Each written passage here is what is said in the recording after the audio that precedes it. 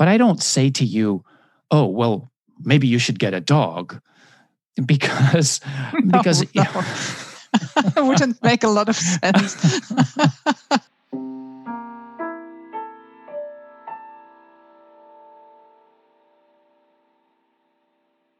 Welcome to the Deep Culture Podcast, where we explore culture and the science of mind. I'm Joseph Scholz. As usual, I'm here with my good friend and colleague, Yvonne van der Pol. You know, Yvonne, this podcast is such a great excuse to hang out with you. Yeah, well, same thing here. It's always a pleasure to see my agenda. The recordings are being planned and we're meeting today. And this podcast is so fun to do. You know, we're on opposite sides of the world, but it feels like you're right here in the same room with me. It's just great. So, Yvonne, what are we talking about today? What's our theme and why are we talking about it? Well, today's theme is empathy, and that's the ability to look at things from a different perspective. So to see the world through someone else's eyes or kind of imagine how someone feels in a situation. Exactly. Mm-hmm. And so empathy is important in everyday life, but it's especially important interculturally. And so we want to dig into this a little bit, and we want to see what brain-mind sciences can teach us about empathy. And we've got a couple of questions that we're interested in. Yes. Well, first of all, what's empathy in everyday life? And then why is it important across cultures? And finally, what do we know about the science of empathy? And that brings us to part one. What is empathy?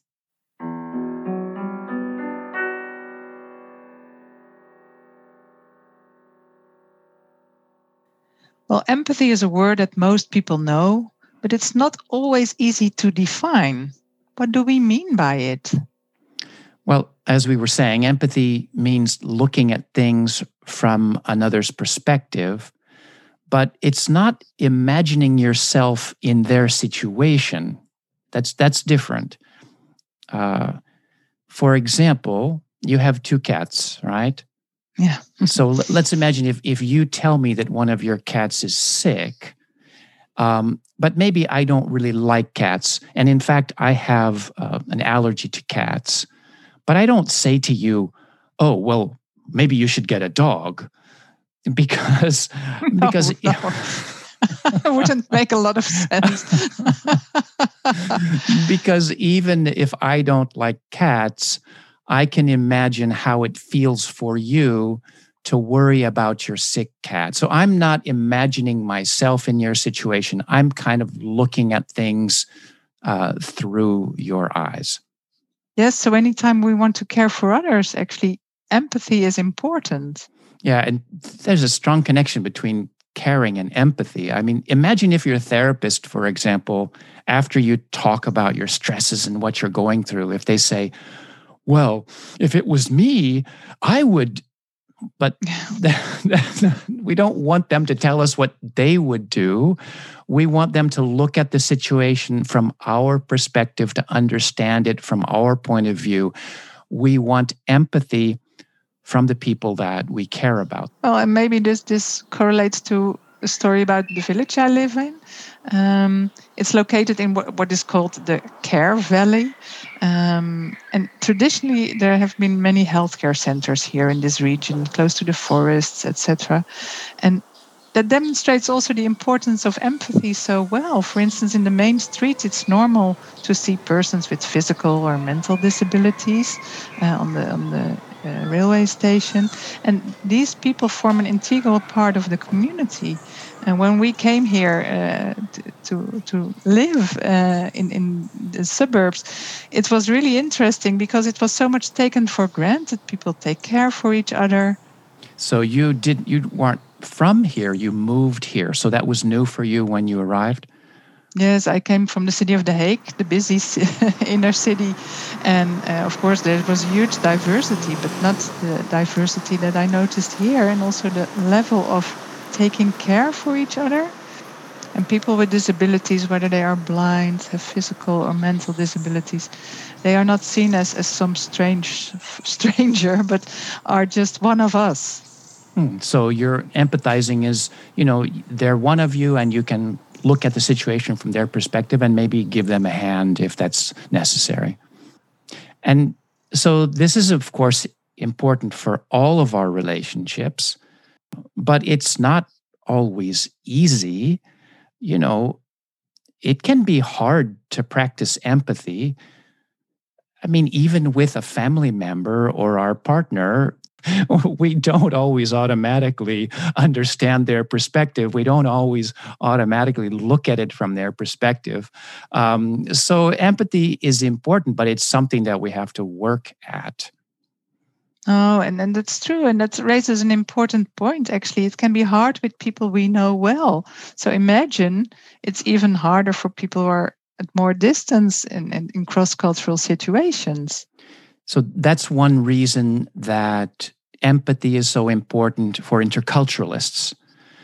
Well, the basic idea is that if you're in a foreign situation, it can be hard to empathize because you need to look at things from a different cultural perspective.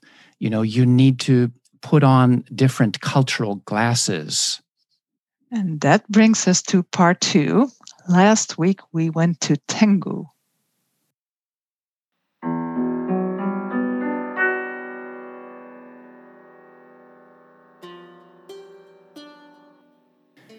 So this is an empathy story, or rather a failed empathy story.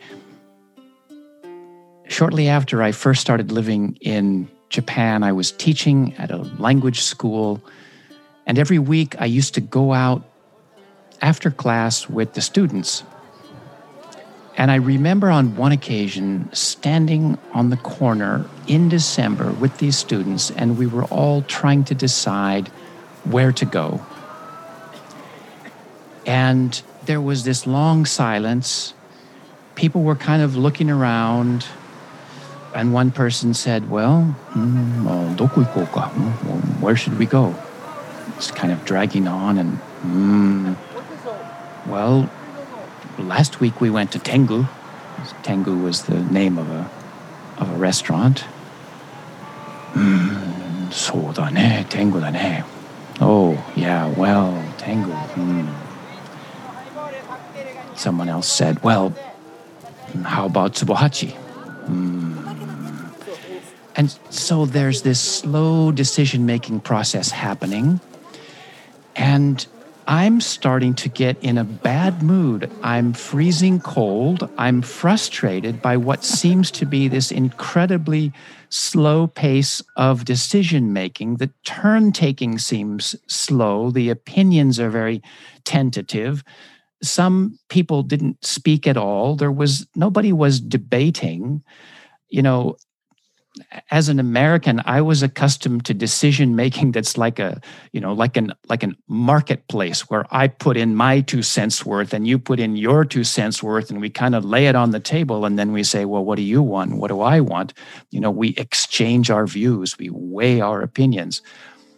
But Japanese decision making, it just follows a different cultural logic. But what was that logic? I could not read that logic. It felt slow. It felt awkward. It felt hard to interpret. And I knew that this was cultural, but it didn't help. So I wanted to empathize. I tried to, but I simply couldn't read their minds. It just didn't make sense to me.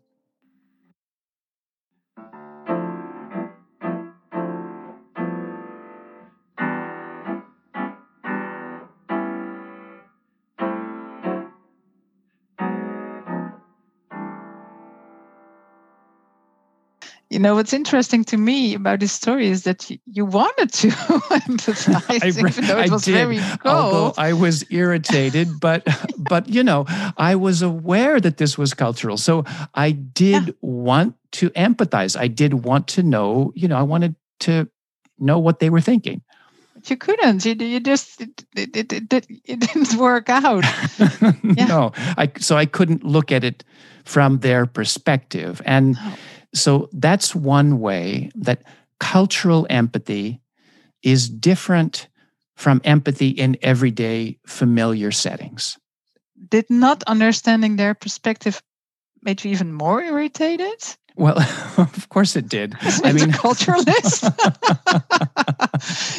Yeah. The fact that I couldn't understand their perspective was irritating because it just didn't seem reasonable, and things that are unexplainable just don't seem reasonable. So I was having to fight against my own irritation. Yeah, as well. And that's why empathy is harder across culture, and also why it's so important to try and develop it. But that raises also some additional questions. Right. So can we decide to empathize? Can we decide to do it, or does it just happen? Is it something we can learn, or is it just part of human nature? Tough questions, but fortunately, brain and mind sciences have some insights that can help us answer them. So that brings us to part 3, motivated empathy.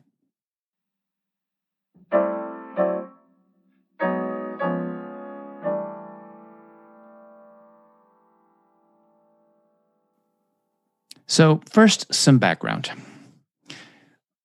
We've been talking about empathy as though it's one thing, but from the brain-mind perspective, it's just not that simple. There are many cognitive systems at work, and empathy involves a variety of different experiences. So to understand it, we need to be ready for some complexity. And so today we're sharing some information from an article entitled Empathy, a Motivated Account by Jamil Zaki. And this article, I remember, Yvonne, when we first read this article and talked about it. It was amazing.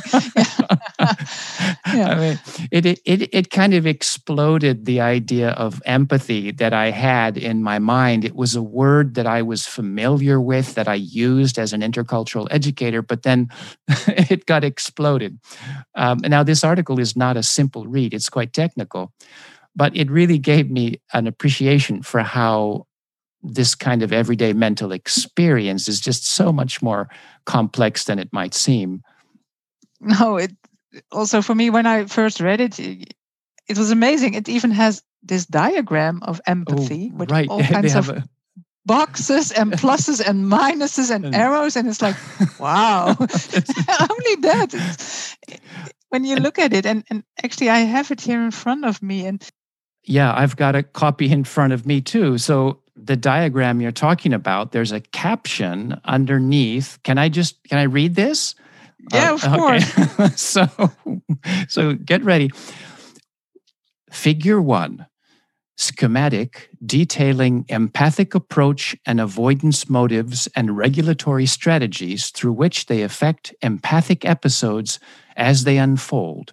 Positive and negative signs indicate the directional effects of empathic motives on the deployment of empathy at different processing stages through situation selection, attention modulation, and appraisal. Exactly. That's great.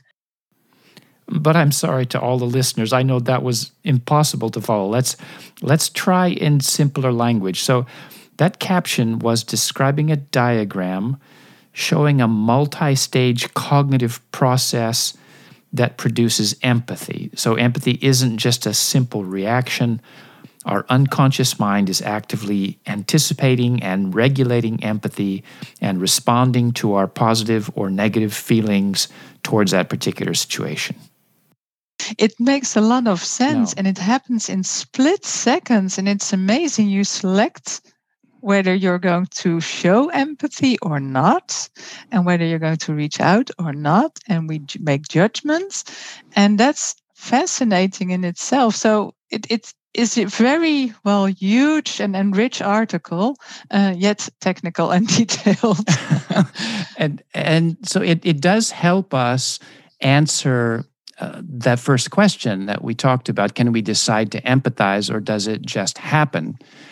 So empathy is automatic in the sense that we naturally imagine ourselves in the place of others. So if you see a kitten that is kind of hanging on to a rope, kind of hanging there all desperately, you say, oh, that's cute little kitten. Oh, be careful, kitty. Of course. Of course. So it does come naturally, but empathy is context dependent.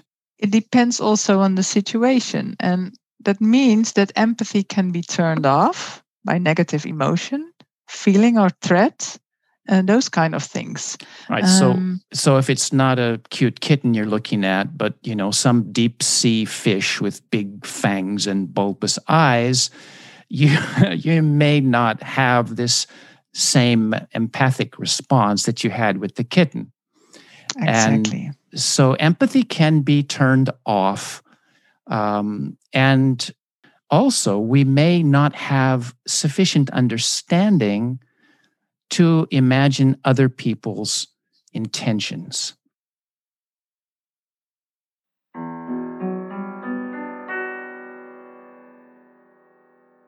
So what should bridge people know? Well, first of all, empathy is motivated, and we can either seek it or avoid it. It's not always automatic.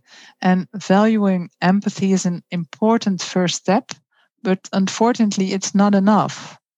And that was the diagram that we were talking about. This diagram kind of is a schematic of how approach motivation and avoidance motivation. Our mind has two motivational systems. We have a system that wants, I want that, and then we have another system which is, I don't want that. And those are two separate cognitive systems.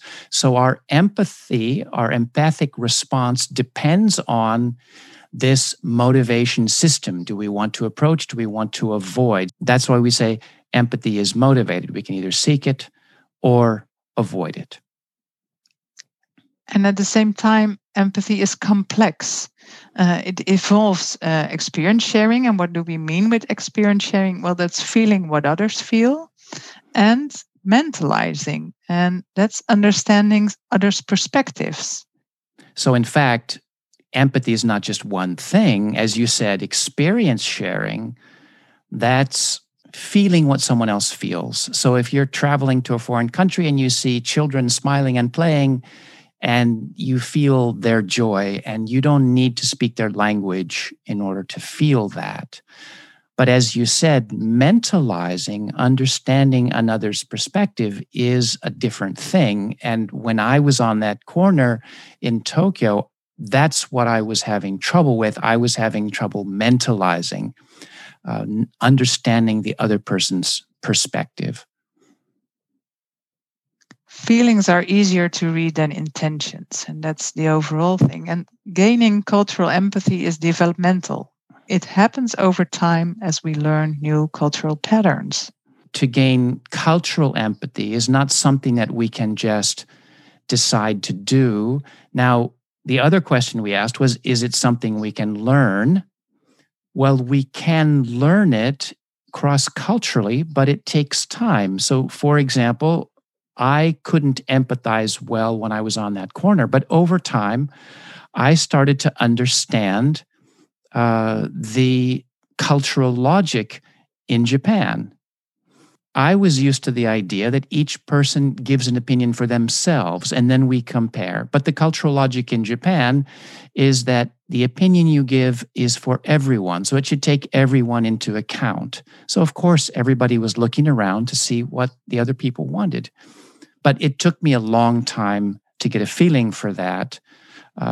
But now it's much easier for me to empathize if I'm in that same situation. So gaining cultural empathy is developmental. It happens over time as we learn new patterns.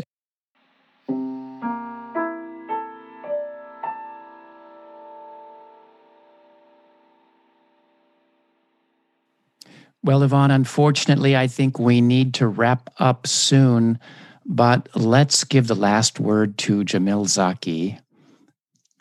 Empathy is a vital emotional force that scaffolds everything from close relationships to large-scale cooperation. From close relationships to large-scale cooperation, from everyday interactions to civilization, to cultural community, to this global village, it is a vital emotional force. Very powerful statement, and I like this sentence, and it's so crucial also in these times of the pandemic, but also on small scale, living with your neighbors in these situations that we face. And we need to understand this complexity because, as this article says, new directions for understanding when empathy fails and how to maximize empathy when it does not come naturally but is most needed. Yeah, that's what the world is today.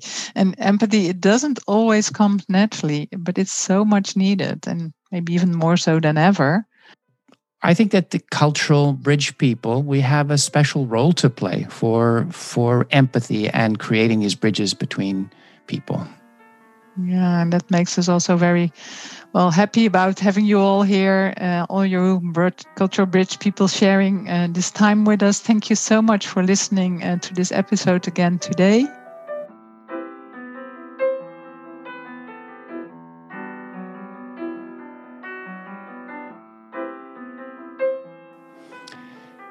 The Deep Culture podcast is sponsored by the Japan Intercultural Institute, an NPO dedicated to intercultural education and research.